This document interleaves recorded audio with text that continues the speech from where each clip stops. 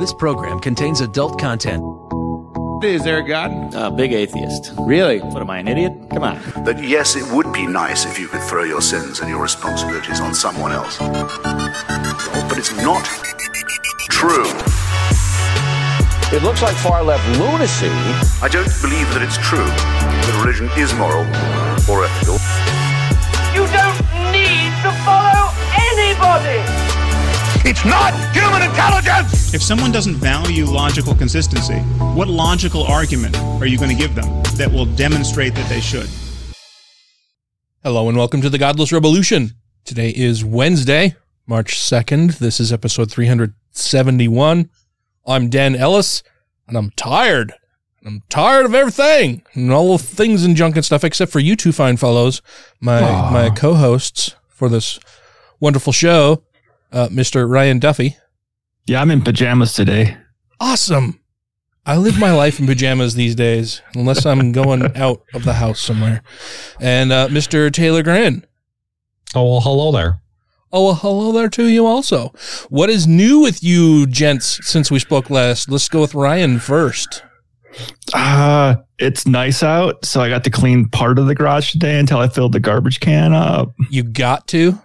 You were fortunate enough. I want to get, because like in the winter, I've been doing more stuff down here in the basement than in the garage, making like smaller stuff. Because the garage is fucking cold in the winter? Because the garage is fucking cold, so it's kind of like I'm going to cut and sand when I need to cut and sand and get the fuck back inside. Yeah. Which means I haven't been cleaning up after myself. So it's very dusty. I filled I have a 5-gallon little tornado bucket thing that hooks to my shop vac. Mm-hmm. I filled that 5-gallon bucket up 4 times with sawdust. Wow. And you can't even tell I hit anything on the floor. Wow. So your garage is just a giant fire hazard is what you're saying. Yeah, well, it's all settled on the ground. So I mean, if it's airborne, it's worse. It's settled. Yeah. More like a Soviet bakery. Well, I'll get it cleaned up. Yeah. Well, good. Get it ready for summer. Mm-hmm.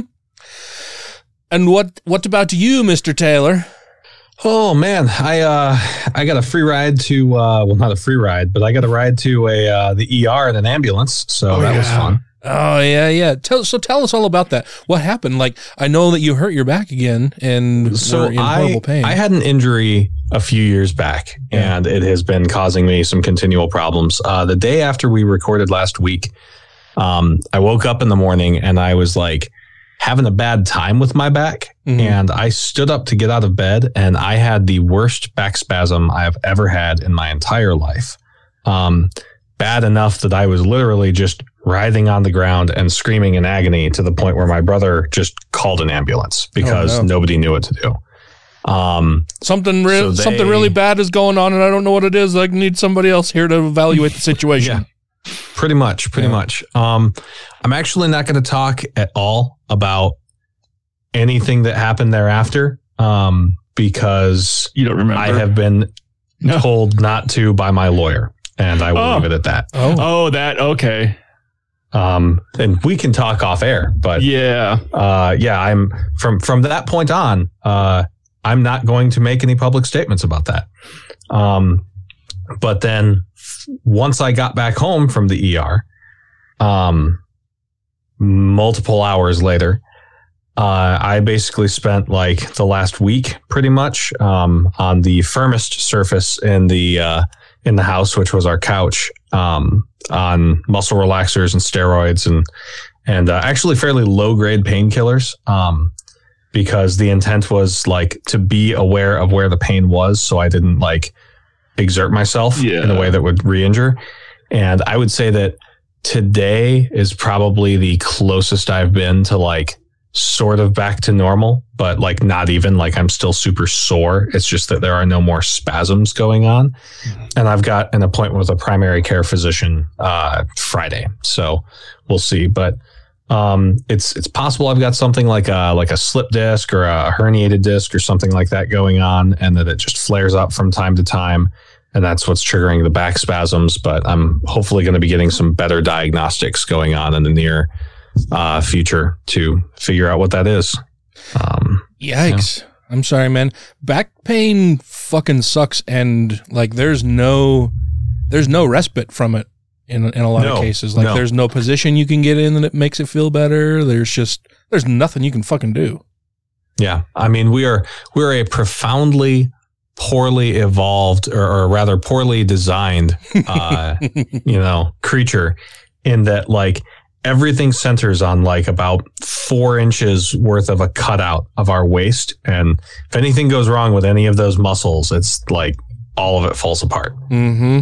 And our S-shaped spine makes it, very vulnerable for those parts of our body to get super fucked up. Mm-hmm. So, yeah. You just need one of them titanium spines. Man. Or adamantium. Yeah, that sucks, man. When I was a younger man, in my 20s, I worked at a print shop, and like I worked in a like no shit. It wasn't like a Kinko's or something like that. We were making copies, like we're printing books and magazines and all that kind of shit, right? And so like in movies and on television, when you see the big web presses with big, the giant reels of paper going all through the different stacks and rollers and everything, and then the finished product coming out. I worked at a company that printed all kinds of books. Their primary customer was Franklin Covey back in the day when they did day planners and shit. And my job, being low man on the totem pole, working there, was that as things are printed and they come down the line, and then they are ran up to this belt feeder that it just, lines up all of the printed pages vertically and then stacks them. And so my job was to take 2 blocks of wood, put a block of wood at one end, and then I had this metal separator that was on a slide that I could move back and forth on this table where all of the papers would gather up, and I would move that slide over, insert another block of wood, and then take a plastic baling line, run that across, and then step on a pedal to tighten that, to kind of shrink wrap it together a little bit. And then I'd take these, 50 to 80 pound bundles of printed paper and move them over onto pallet to be for 8 hours a day. Yeah. To be run off to, to the warehouse. And just one day after working there for however long, I picked up a bundle, and instead of shifting my feet, I just twisted with my back and went to set it down, and I was fucking done. I had to sleep on the floor, on the floor with nothing under me except carpet, and then hope that there wasn't too much padding for close to a year, I believe. And because it was that was the only place where I could get any kind of relief at all. And it was just having the top of my ass on the hard ground and straightening my spine a little bit that offered the most relief. But God, that was 6 months to a year of just fucking torturous pain, man. Awful. Yeah. So I'm sorry, man. That sucks. Yeah, no, it's no bueno. And it seems like it's happening more frequently, so I'm going to try and figure out what it is. But I had the same thing happen about the same time last year. Just before I went and I took my trip out to Utah. So about 11 months ago. So, yeah. Well, hopefully they can get it figured out for you, and then that won't be an issue going forward. Yeah. Well, I'm sorry. There's not a whole lot new with me. I got the new car, which is still so much fun. I got to drive it yesterday for an extended period. I drove it to the golf course and back, and, it's 45-ish miles away from home. And so that was fun. It was the first round of golf of the year. So it went about as well as expected. Could have been better. I started off with a 8 and then a 9 on a par 4 and a par 5. Shot a 47 overall. So, 9 of those extra shots were all taken on the first 2 holes because I hadn't swung a club since October. But the rest of the round went pretty well. I was using my new electric robotic cart, my remote control thing. And that, because I hadn't used that for a little while, I was out of practice with using that and had 3 different yard sales throughout navigating it around the course. The first one being like right off of the fucking T block on number 1. And my cart went down a hill, got a little sideways, and then started wobbling and tipped over, and all of my clubs came out. I had left my top pocket open with balls and tees and everything. That fucking went everywhere. My water, my beer. That took me a little while. And then I think being frustrated with that and trying to find my ball is what led to having a horrible score on the second hole. But it all worked out pretty well. Excuses. Yeah. Well, and then like it was just like I felt so unprepared. Like I just felt like I was rushing around everywhere trying to figure out what the hell was going on. Like I dropped my rangefinder on the very first hole. Didn't have that for the rest of the round. Finally, when we finished up, and I did have some great shots and great holes after the first 2, but then when we finished up, I had to grab an actual driving cart to drive down to see if I could find my rangefinder. I was able to locate it, but then driving back up to the clubhouse, the cart that I had hopped on outside the clubhouse, that the little light was blinking for the battery died coming up the fucking hill. So, well, it didn't die entirely, but like I could have crawled on my hands and knees faster back up to the clubhouse because the first hole at Valley View is this really steep hill. Anyway, it took me forever to get back up to the clubhouse, but I did retrieve my rangefinder. And then on the way home, it was the weirdest fucking thing. I don't know what this dude's problem was.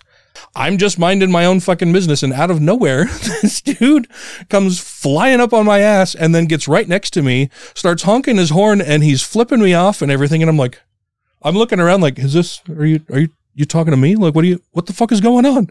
Did you forget what your license plate says? I don't even have, that's just it. It's the new car. All it has is the paper tag.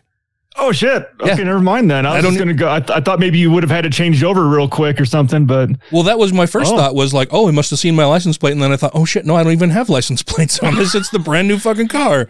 Which well, made I don't know what this fucker's excuse was. Yeah, which made it all the more baffling. Like, what the fuck? Like, maybe he just hates Genesis vehicles, or maybe somebody he knows has the same car in the same color, which would be really wild because there's so few of them available. Well, did you check to make sure your golf clubs made it home with you? They did. Yeah. Well, that was it too. Like on top of the car. Well, yeah. Like at first, yard sale on the freeway. Well, yeah. At first, like he started flipping me off and everything, and I thought, well, what? Like at first, I didn't know if it was even directed at me, and then when it was clear that it was directed at me, I thought, well, is it somebody I know and they're just fucking with me? Like, because I haven't done anything and it wasn't somebody I knew. And so then we're just driving along and he kept doing that. Like he'd zoom up and get ahead of me and then he'd slow down and flip me off as I went past. And then he'd get behind me and then he'd get right on my ass. And he gets next to me and he's like, he sticks his arm out the window and he's motioning for me to pull over. And I'm just like, I just started laughing at him even more. I'm like no. Do you want me to pull over so that I can beat the shit out of you in front of everybody? Like, I've got other shit to do, man. I got to get home and do some more work. So I just kept driving and he took the next exit and it was like, I came home and I told Tracy all about it because I was just like baffled about what the fuck is going on with this guy. Like, and I still, like, I thought about it, you know, the rest of the night and a few times throughout the day today. And it's just like, I have no idea what this dude's problem was. Like I didn't cut anybody off. I didn't, get on anybody's ass. And there probably wasn't another car like yours anywhere near. No, yeah. I'm still at a complete loss as to what the hell was going on. But it was the weirdest thing. And then I thought for sure, like, well, if I pull over and I get out of the car, he's probably going to apologize because I'm a large fellow and a lot of people find my just physical size a little intimidating. I scare a lot of people unintentionally. And yeah, it was just weird. That's because some people fear gingers. Because we have no soul. So yep. There's like, I can't do anything to that guy. He's got no soul. How the fuck am I going to knock him down a peg? But there's been a bunch of shit in the news, man, that we're going to talk about when we get back from this little break. Hello, my name is Tony from the God Chat podcast. It's the podcast where I chat to the creator of the universe, God. It's a podcast where we aim to blend humour and philosophy, or humosophy as some people are calling it. In reality, Each episode is 20 minutes of poorly curated nonsense, and you probably won't enjoy it. Oh, and by the way, you're listening to the Godless Revolution podcast. Does that make sense, Tony? Does it? Oh, fuck off, God. God Chat with God and Tony. But I'm not going to have Nazism called secularism, if you don't mind. I'm a prisoner of what I know here. I know too much about it. I've read Mein Kampf, for example, which most people have not, where Hitler says several times, starting very early on, that he's doing God's work in exterminating the Jews. He went on saying that. The Vatican was shown the book. In those days, they would ban any book they didn't like the look of.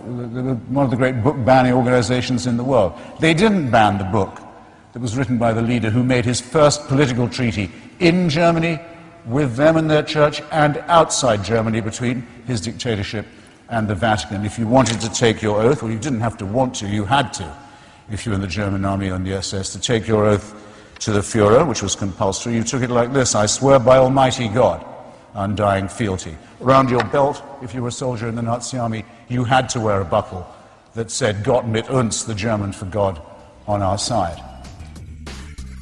Thank you to everybody who has rated the show on iTunes and Stitcher and are following us on YouTube, Twitter, and Facebook. And to all our Patreon patrons, you make the show possible. So some shit has gone down in our last episode.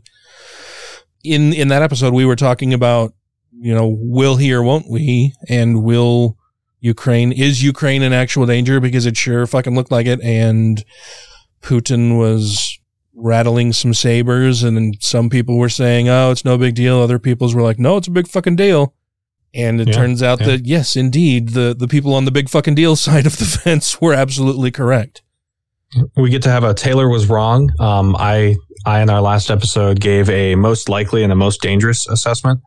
I figured the most likely would be that they would kind of capture the regions they'd already captured, as well as a belt that goes from the Donbass region down to Crimea, and probably wouldn't invade any further, and would use the threat of their troops built up to capture those regions. The most dangerous being what actually happened. And Ryan was right. He thought that the most dangerous would be what happened. So, yeah. See, I can be an analyst. No, I mean, it's something that we've talked on and off the show about. I've got a propensity to go towards more conservative estimates. And hedge my bets. And it's one of those things that the same thing happened with January 6th, where I figured that things would be not quite as extreme as they turned out being. Well, I don't think any of us expected how extreme that actually went. Well, there were people who did, though. Andrew Seidel, for example, can point to previous events that happened in December 14th, for example, that showed what was going to happen, right? So if other people made the right assessment, I should have been able to make the right assessment. And it's one of those things where I look at, how do I weigh my, basically risk aversion or change aversion when I'm looking at whether or not people make decisions. Mm-hmm. And I just need to adjust that upward. It's a problem that some analysts have. It's one that I suffer from, and it's something that I've been trying to work on, because that's what good analysts do, is identify where their thinking is not optimal and adjust those inherent biases. Well, I would say, looking at what Putin has done so far, he has made the wrong decisions militarily. Oh, yeah. And he would have been much better off taking the route you were talking about, getting a stronghold in a certain area and then try to move off of that area. And they're kind of taking the not even like a blitzkrieg effect. They're trying to poke holes in Ukraine, and it's not going well. It would have been a blitzkrieg type attack if he had properly stacked echelons.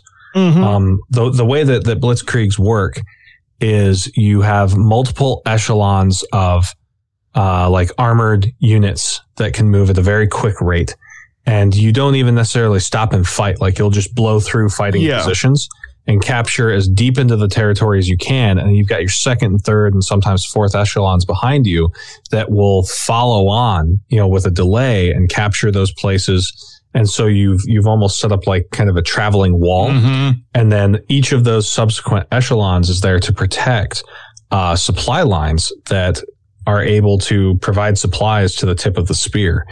And now we're hearing reports from the press that the like 40 kilometer or 40 mile, I think it's 40 mile long road right now from Belarus to Kiev is filled with like 3 deep of tanks that don't have food or water or gas. We're getting reports of like Russian soldiers who are giving up, and it's the first time they've eaten in 3 days, or rations that are that were expired back in 2015. Mm-hmm.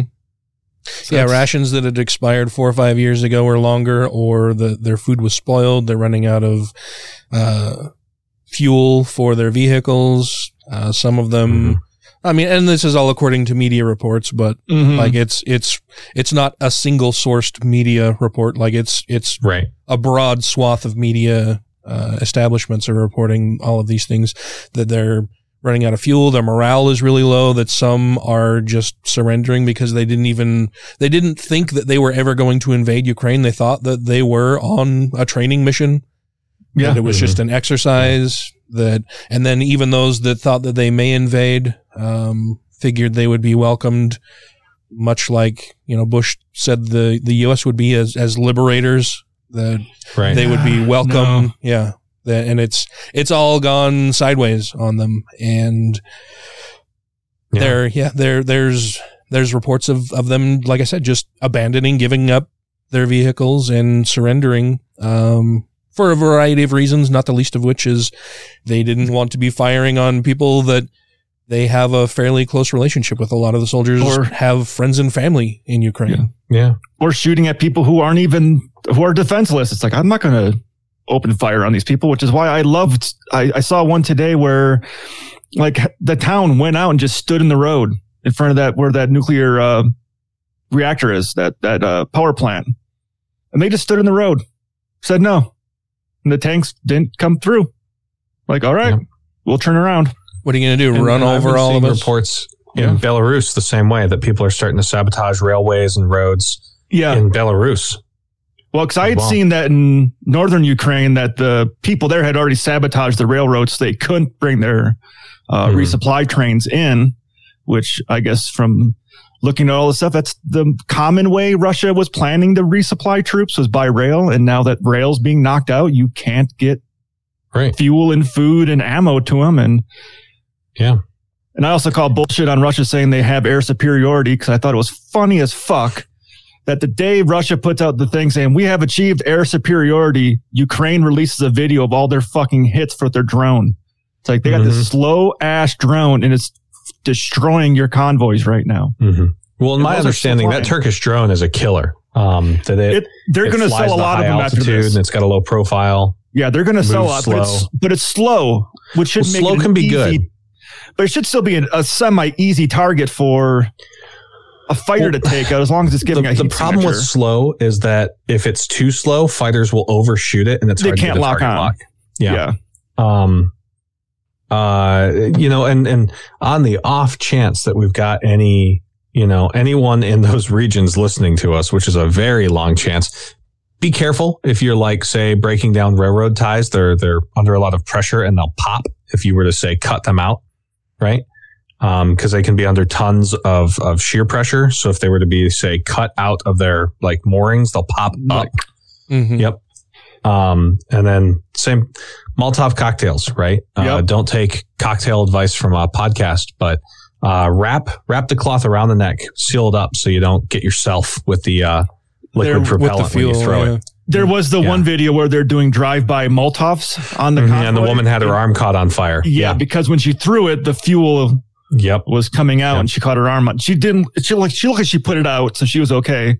Mm-hmm. But yeah, you avoid that if you don't leave the top open. Yeah. Cork that thing up. Yeah. So, because it splashes, it'll catch all the same. A little bit of styrofoam helps too, Well, that's how you make other things too. Mm-hmm. Yeah. Well, the styrofoam makes it sticky, right? Yeah, it makes it jelly. Yeah. Yep. I learned that the wrong way as a young kid. Oh yeah. Mm-hmm. put some fuel into a styrofoam cup to go throw it on a fire, and I poured it in, and it just went, it just melted in my hand. Like, oh, I'm glad you're okay. That could have been catastrophic. I wasn't by the fire. I was going to like pour some in the styrofoam cup and chuck it into the campfire. Yeah. Yeah. Just melted the stuff. You almost lost a hand there. Yeah. Yeah. No, I saw a video earlier today of like what must have been just a neighborhood worth of people under an overhang. And I mean, you had kids funneling styrofoam into glasses and then handing those off to adults who would fill them up with gasoline. And I mean, they had like milk crates, factory over going. milk crates. Yeah. Of just assembling Molotovs. There was, it was like a 60 or 70-year-old man they were interviewing on the street, and they're asking like, what are you still doing here? You could have left. You could have, fled. He's like, no, I want to fight. It's like, I asked for a gun, but they told me I'm too old for a gun. So I got my Molotov cocktails ready. Like, Russia did not expect this. Russia did not expect to have people of every age and different diversities in their culture saying, no, we love Ukraine and we're going to fight the fucking death for it. Yeah. Yeah. I wish that Ukraine has many, many sunflowers in their fields this summer. They're going to have a new export. That was the greatest single threat that I think I've ever heard in my life. The old lady walking up to a Russian soldier telling him that he should put sunflower seeds in his pocket. Yep. So that they will grow out of his dead body when he dies here. Yeah. Now, I wonder if that has cultural significance, because there's a movie, I'm trying to remember the name of the movie right now, but the guy goes to Ukraine. He's in Odessa and he's traveling through Ukraine trying to find a relative of his. And before he gets to her house, it's just this giant field of sunflowers. And he's walking through it and he gets to the house, and she was a survivor of the Holocaust in Ukraine. And she grew all those flowers for the people that died. Well, the sunflower is Ukraine's national flower. Oh, is it? Okay, maybe that's also why she did it in the movie too. Like, I didn't understand but then her saying that too, I was like, does that have a significance there? I'm like, the lady that survived the Holocaust grew a whole fields full of sunflowers. And yeah, it'd be interesting. That makes more sense. Yeah, like I know that the sunflower is their national flower, but I haven't read or looked at anything to figure out why that's their national flower. Like I'm guessing there's an interesting story behind that somewhere. Well, I mean, it's a tasty flower. I like sunflower seeds. They're pretty good. I like them too. And it's interesting to me how many conservative bullshit talking points that they've gone over for the past about 2 years, 2 to 3 years about Ukraine.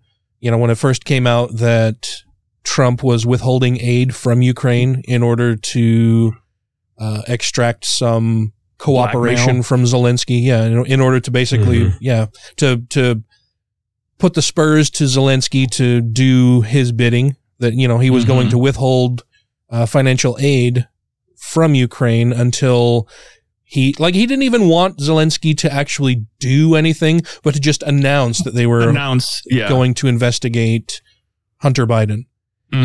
And that was the second time that Trump was impeached. No, the first time. Sorry. No, the first time. Yeah, the first time he was impeached was over that, was withholding military aid to Ukraine until they would at least announce that they were going to investigate Hunter Biden. And, moving from that, and then all of the conservatives, why should we care about this little pissant country that, nobody really cares about, that is really just, Russia light, that they're all just a bunch of communist stooges anyway, run by, somebody who was a comedian and an actor and doesn't know what the fuck he's doing. It's like, well, Ronald Reagan, our former president, or the president. What are you talking about? who would elect an actor as a president? Yeah. Ronald Reagan twice and Donald Trump were both actor-ishes. Like, Reagan for sure was an actor. Trump is yes. Trump acts like a human being, so I guess that kind of counts. Yeah. He has his trouble is that smiling part. Yeah, he's just not a very good actor. But knowing that they tried to withhold that, and then like I said, the conservative talking points of, oh, well, Zelensky's just a, former actor, former comedian. He's not to be taken seriously. That dude has stones, man. Fuck yes. Like, just seeing some of the interviews of him or some of the press releases that are coming out of his administration where, he tells people, we need your help. We don't need prayers. We need money for ammunition. We need weapons to help repel this invading force. And no, I'm not going to leave my country. This is my country. This may be the last time that you see me alive because I'm going to be here and we're going to do everything we can. We're going to fight tooth and nail to repel them. Yeah. I mean, they're reporting that they stopped an assassination by a Chechnyan kill squad earlier today. What? I hadn't heard anything about that. Not just stopped it, but took out the entire squad. Yes, also true. Yeah. I haven't heard anything about that. I've been busy with what tell me more about this. There's not much more to tell. A group of like Chechnyan mercenaries who are being led by a guy who is described as a warlord, because apparently Chechnya is just fucking wild. Went in, was planning to kill Zelensky. Somehow they got tipped off. Don't know how that could have happened. And they caught them and executed them because they weren't uniformed soldiers of war. Ukraine was like, well, guess what you don't get. I did see the Ukrainian special forces had to walk back a comment they made today.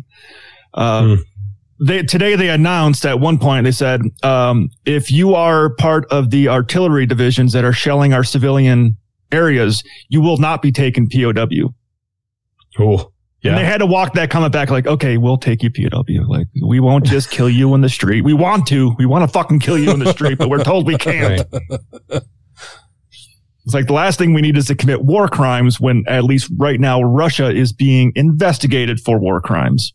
Yeah, I'd seen reports that they're being accused of using cluster munitions.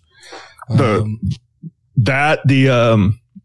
flamethrower, their thermobaric missiles, and I like that's something that's important. Like, war is terrible, and this may require like a trigger warning, like potentially fast forward a minute of this show.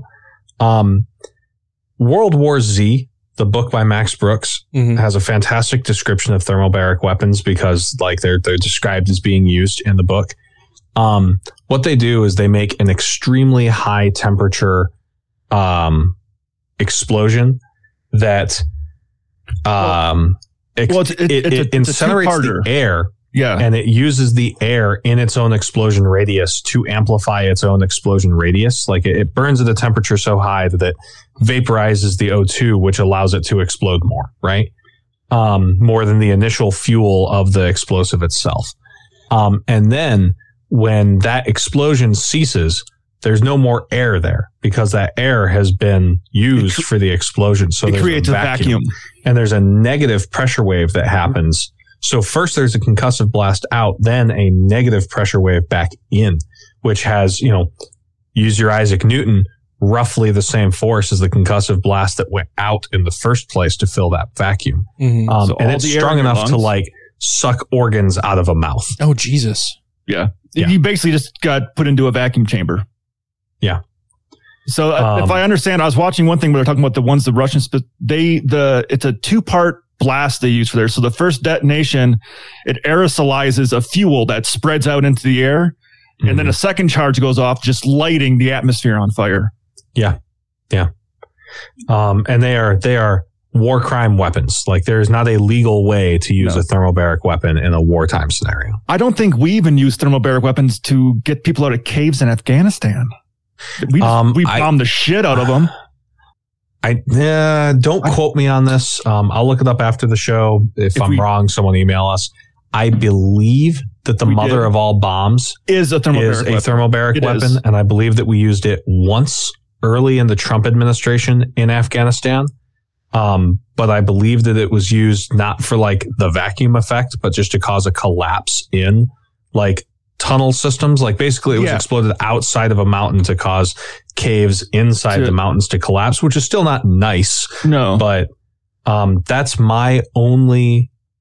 Well, that's the only wartime use I can think of America using a thermobaric weapon. Because what's the whole purpose of those weapons? If you drop one of those outside of, say, in a residential area, outside of an apartment complex, if a normal weapon will destroy walls and damage the concrete and shoot shrapnel, but if you're protected inside there, you don't get that effect. A thermobaric weapon sucks the air out of the building.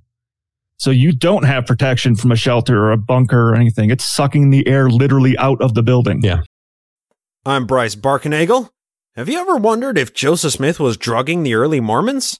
Turns out it might be possible when you have a fantastic congregation that is witnessing angels floating around in the rafters and think that the temple is on fire and they're running out in the snow and writhing around on the ground naked. Yeah, as it turns out, drugs might be the best explanation. Be sure to check out my Sunstone Symposium presentation on the Joseph Smith entheogen theory by punching that into any YouTube browser. And thank you so much for checking that out, and be sure to check out the Naked Mormonism podcast. This is the Godless Revolution. And when Trump was asked on Friday about what had happened in that meeting, this was his response. I don't remember much about that meeting. It was a very unimportant meeting, took place a long time. Don't remember much about it. Oh, you don't remember. That is convenient, although it's slightly undercut by one of Trump's favorite boasts. People know me from my memory. It's called, up here, and it's called memory, and it's called other things. I'm fortunate that I have a good memory. I have a good memory. I have, a good memory. I have a very good memory. I have a good memory, a great memory. I have a great memory. One of the great memories of all time. Yeah, and there is just no way to reconcile those two positions, although Trump has actually tried in the past, because when he was asked during a deposition in 2015 about claiming that he had one of the world's great memories, he said, and I quote, "I don't remember saying that. As good as my memory is, I don't remember that, but I have a good memory." If you have questions, comments, concerns, compliments, corrections, criticisms, or concepts for content, contact the show via email at godlessrevolution@gmail.com, by text or voicemail at 330-81-REBEL, or Twitter the twatter at TGR Podcast. Thank you! One of the things that I thought that the Biden administration is not getting enough kudos or accolades for is the way that they've handled this, the way that they handled the entire situation running up to Russia actually invading, where they were trying to tell, trying to tell the world, this is the intelligence that we've got. And this is intelligence coming from all of the agencies that Trump, throughout his presidency, shat on repeatedly. Mm-hmm. He denigrated the FBI, the CIA, the NSA, all of our intelligence agencies. He tried to convince everybody we're fucking awful and could give no good, actionable, workable intelligence about anything. That they were all corrupt. They were all out to get him. They all had their own agendas. I'm not saying that that's necessarily entirely wrong, but that he tried to demonize all of our intelligence agencies that were used to great effect and accuracy in predicting what Putin was going to do. Yeah. Well, not only, you also got to remember that when Putin and Trump were buddies, and apparently Trump still knows exactly what Putin's thinking. He's a great man. I know him better than some people in this room. He's very savvy, very, very intelligent.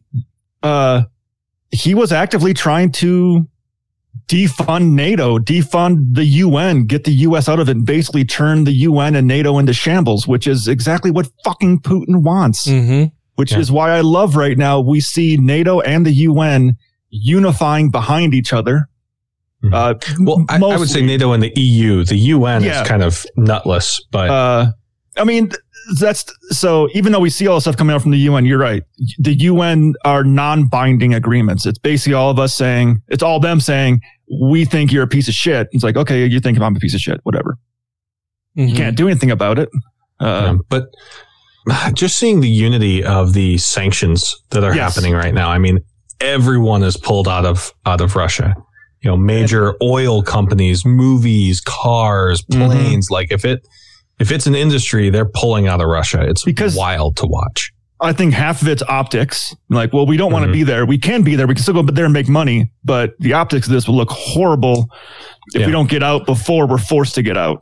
There's negative optics if you stay in. There's also free PR if you get out. Get out. Even though I can't remember how many people I heard the statistic earlier today on NPR of how many people actually live in Russia for the markets for like Apple. All Apple products were pulled. They're like, that's a huge market for Apple. And they're like, they weren't told to get out, but they're like, yeah, we're out. Done. Right. I'm like, good for you. Fucking A, taking the right side. Yeah, it's crazy to watch. And that's why there have been people saying like, oh, well, maybe this will motivate, China to attack Taiwan. And I think quite the opposite. I think that this is also the Western world. Yeah. Saying, hey, here's what happens. Like, because there's shit. What was I'm probably conflating a couple of things.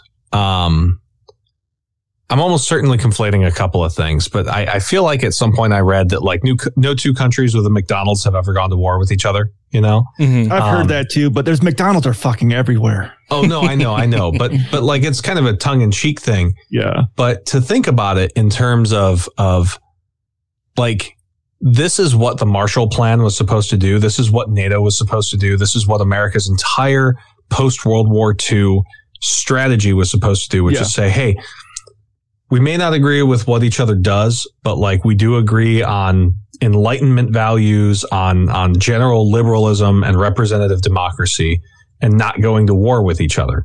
And as long as we don't go to war with each other, like we'll find ways to like politely disagree. And fucking God help you, right? If you do fuck with us, because we'll be a united front. And this is the first time that's ever been tested in a real strategic way. We enacted Article 5 when 9/11 happened, but like Iraq and Afghanistan were, from like a standard military perspective, easily rolled over. We just couldn't handle the insurgency part of it, right? Mm-hmm. But for an actual force on force, like superpower fight, I will say this, like, depending on what happens with Putin in the next few months, like, I think that we'll probably look back on this as the beginning of World War III. And I think that the idea of what war is will change in the same way that we recognize that war changed between like the American Civil War and World War I. Like trench warfare changed what war was like. People were used to, hey, we're going to have some battles at these certain theaters, and then, somebody will win and they'll get routed and they'll move and the battle lines will change, where instead World War I was just, fighting over the same 300 just meters of fucking land for 2 years, Yeah, there's a reason we use the term entrenched. Yeah. And I think that the economic and internet and communicative aspects of the 21st century are as significant a change to warfare as trench warfare and automatic weapons and biplanes were for World War I. And I really do think that like 20 years from now, when kids are reading history books, they'll see this as the opening salvo of World War III. And it will be described in part as an economic war, where economic warfare was one of the weapons wielded by most of the rest of the world against Russia. Mm-hmm. I mean, we're knocking Russia back 50 years right now. Yeah. Economically. Well, it's interesting and so heartening to see that across the board, people are lining up and condemning Russia. Putin is being made a pariah.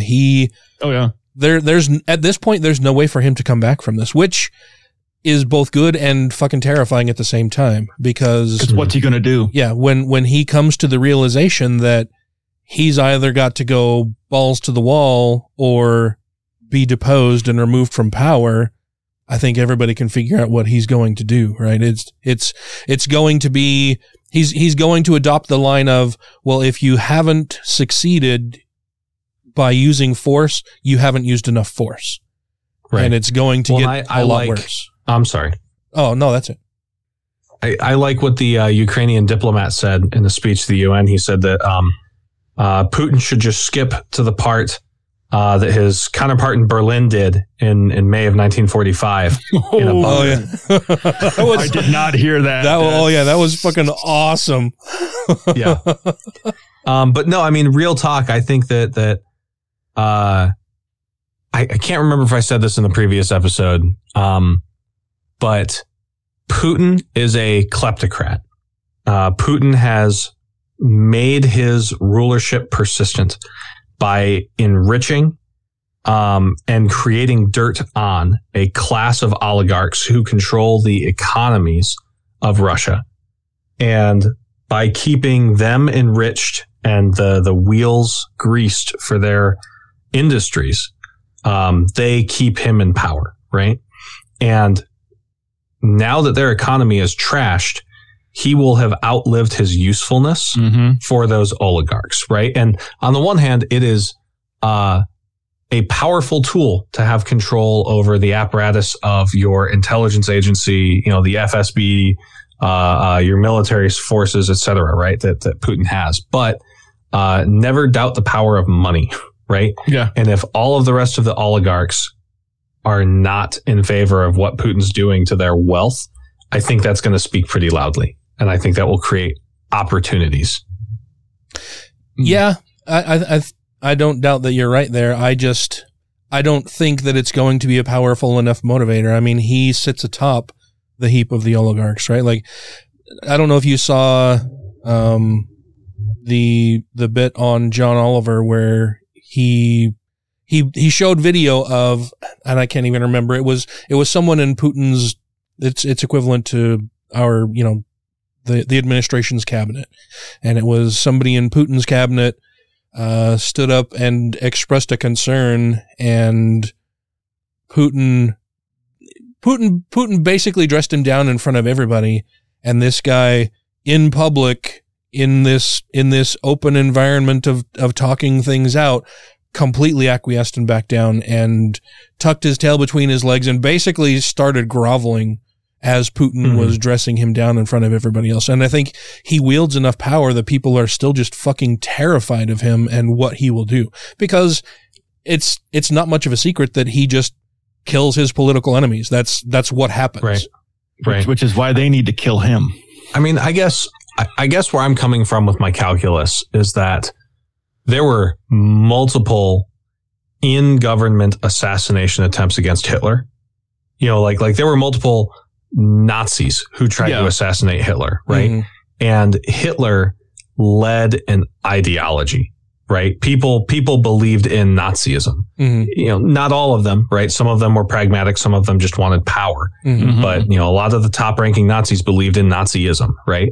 Putin does not have that ideological power, which I think makes the risk of pragmatic decision-making higher. Right. It puts everyone on more of a game theory level of thinking rather than a irrational level of thinking is where I'm coming from thinking that. I think that what ultimately will lead to Putin's demise is, aside from the things that he's doing, is that his motivation seems to be that he wants to improve Russia, right? That he wants people to love him. He wants to be known as this great leader, historically speaking. I've seen a bunch of reports that say that it seems like there's something wrong with him. Something has definitely changed, right? His emotions are running a lot higher and hotter. He's short-tempered. And there's been speculation that he may have learned that he has some incurable mortal disease or affliction that has spurred him to want to cement a legacy as this great leader before he dies, and unifying the Russian Union back together. Yeah, I've also heard reports that he's got something, almost like me, that he's got really bad back problems and has been taking a lot of steroids and painkillers to deal with it. And that like steroids especially will fuck with your thought process. And people have spoken to like that his face has gotten puffier. He's looking more waterlogged, which is a potential consequence of that kind of treatment. Even though I've literally taken classes on that, I don't want to speculate too much into his thought patterns. Because I think better assessments can be made on multiple people's actions rather than an individual's actions, right? Like I tend to, there are two different views of history, one that is top down and one that is bottom up. And I tend to agree with the bottom up side that like big changes happen because of what lots of people do that coalesce into general action rather than what leaders do flowing down onto the masses. And leaders are important, but I think that it's important to consider non-leaders. But I think the best leaders are the ones who can see that tide of change brewing beneath them and can channel that into a productive arena, right? Yeah. And it's funny you say that. I was having a conversation with a buddy of mine about Boris Johnson earlier today, who I don't think is anywhere close to as stupid as people think he is. I think he plays the stupid man. Yeah. Yeah. But he knows how to challenge those or channel those, tides of change. Mm-hmm. He's really effective at doing that. I am growing increasingly concerned, and we've seen a ratcheting up of violence recently. There's been reports of bombings in, major metropolitan areas within Ukraine. Oh yeah, I mean, there are bombings of schools and hospitals and maternity wards and it's bad. I think they're reporting something like 6,000 civilian deaths at this point. And I think Putin can see the writing on the wall that his days are numbered, and that the people, the longer this goes on and the longer Ukraine can hold out, the more people are turning against him, and the more sanctions are being ratcheted up, the more countries are realizing that they need to align. Not even countries, fucking global corporations are now stepping into the fray. Like fucking ExxonMobil and BP and a bunch of other oil companies and major corporations, Apple, Microsoft, they're all now aligning as well against Russia and doing what they can to help support keeping Putin in place and stymieing his efforts as much as possible. Yeah. And I think Exxon gave up a 20% share in a Russian oil company. It's like, that's a lot of money when you're that big of a company. Yeah. That's another one of those things where it's important to consider. Russia has lots of oil. Russia is an oil-based country, economy. They're terrible at drilling oil. If it's anything more complex than sticking a straw in the ground and sucking, they need to bring outside expertise. And that's why groups like, Exxon and BP do so much work with, they come in and they bring actual geological engineers to do advanced oil drilling processes. And without those people, Russia literally doesn't have the scientists to make that happen. Yeah. I heard someone say Russia's got a lot of gold, so they can still survive. I'm like, who are they going to sell it to? Right. What good is that gold when you're not allowed to sell it on any fucking market? It's a worthless rock now. It's the same thing that happens with like fucking conservatives and libertarians, where they're like, "Oh, the dollar evaluation is going to go down. I'm gonna go and put all of my money in gold so that I'll have something to barter with." And it's like, well, I can't eat that or shoot it. So what the fuck do I want to do with it? Right. If Hurricane Katrina Mark II happens, I'm going to say, "Hey, do you have any bread? I don't care about gold." Yeah. When the shit hits the fan, it's now a shiny rock. Yeah. Yeah. Can this do anything for me other than look pretty on a desk somewhere? Yeah. Make some jewelry. No one's going to want to buy it because I can't fucking eat it or shoot it. Right. If I can't eat it, shoot it, or put it on my body to keep warm, I don't need it. Yeah. And it's just interesting to me to see all of the ways in which what Trump did for the 4 years of his presidency perfectly aligned with Putin's ambitions. Yeah. Trying to destroy NATO, trying to destroy the EU, trying to destroy all of American institutions, not just our intelligence agencies, but all of the agencies that help run our government. And then even after he's in office, even after he's out of office, just how much he's trying to deep throat Putin and stay on his good side. Like, and just in case anyone else has friends like me, I have had a buddy who is a libertarian that like, I'm still friends with him because he and I are in the same professional industry and I maintain, contacts that way. And then because I'm hoping that one day maybe like I'll say something that snaps him out of it, but he's like a super libertarian, right? And he was posting memes last week about how Tulsi Gabbard should have been president for something. And again, he and I work in the same industry, right? And he works in DC. And I showed him tweets by Tulsi Gabbard that were basically supporting the Russian position, opposing the Ukrainian position. And he has shut the fuck up about Tulsi Gabbard. I have not seen him say a single thing in support of her since then. Good, because she's a shitty fucking person, man. Yeah. Don't let people start repeating the thing right now where they say, well, Putin didn't invade when Trump was in office because he knew Trump was strong. So he's only doing it now because Biden's weak. I'm like, okay, last I checked, he's invading Ukraine, not the U.S. Mm-hmm. And we've done more than Trump ever would have fucking done as far as sanctions go. Mm-hmm. So, yep. I don't think he's weak at all. But, we were worried we weren't going to have enough stuff to talk about, and we blitzed through a whole ass episode. Yeah, that was quick. Uh-huh. Yeah. That was... I could talk to you guys. I'd love to keep going, but I need to lay down again, so I think it might be time for us to thank our patrons. Yep. I think you are absolutely correct, because they help keep the show going, and we appreciate and love you all. Thank you so much for your patronage of the show. And we've said that we're actually making this an LLC, right? On air? Yes. Okay. We did. Yeah. It's almost official.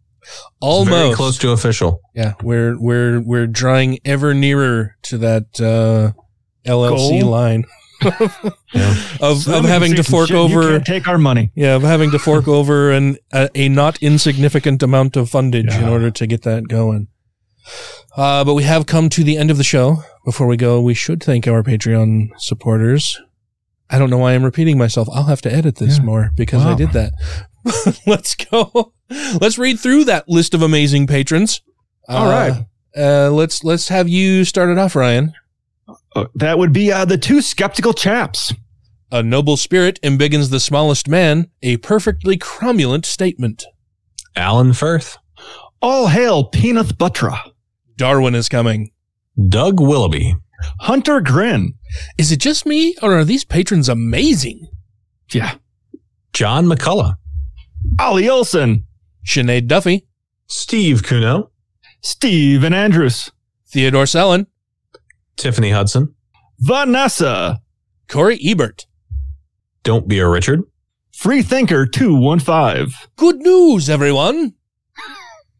Oh, Joe DiMaggio is back. So when they do the 20 episodes, they will have the voice of Bender. Bender's back.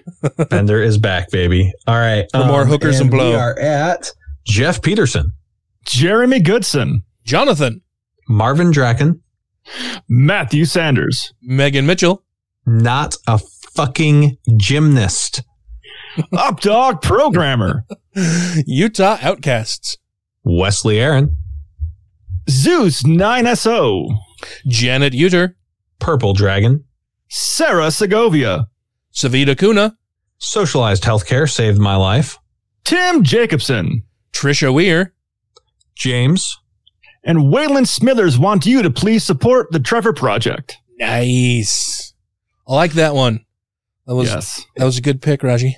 And one of these things, this is a little off the cuff, but for those of you who are our higher end Patreon supporters, if there are ideas that you have from us, like that you would like to get more value out of the show, whether that's video things like what Ryan's been working on, or deeper dive episodes, or I don't know what, autographed books, something like that shit. Please let us know what we can do to give you more of what we're doing, because we want to make sure that you're, getting the best of us. We've been really busy as shit. I'm probably about to have some more time coming up here soon. So anything we can do to add value, let us know. We should be jumping into some more deep dives here soon, though. Mm-hmm. Mm-hmm. Yes. Should be a lot of fun. Speaking of deep dives, I'm going to deep dive back into work. Oh, that sucks. My butt's grumbling. I'm going to rest on my couch for a while. This hour sitting upright has taken a toll. Hope you get feeling better soon, man. Yeah, thanks. Well, I'm an unhappy kitty. Sorry. Let me take care of that real quick.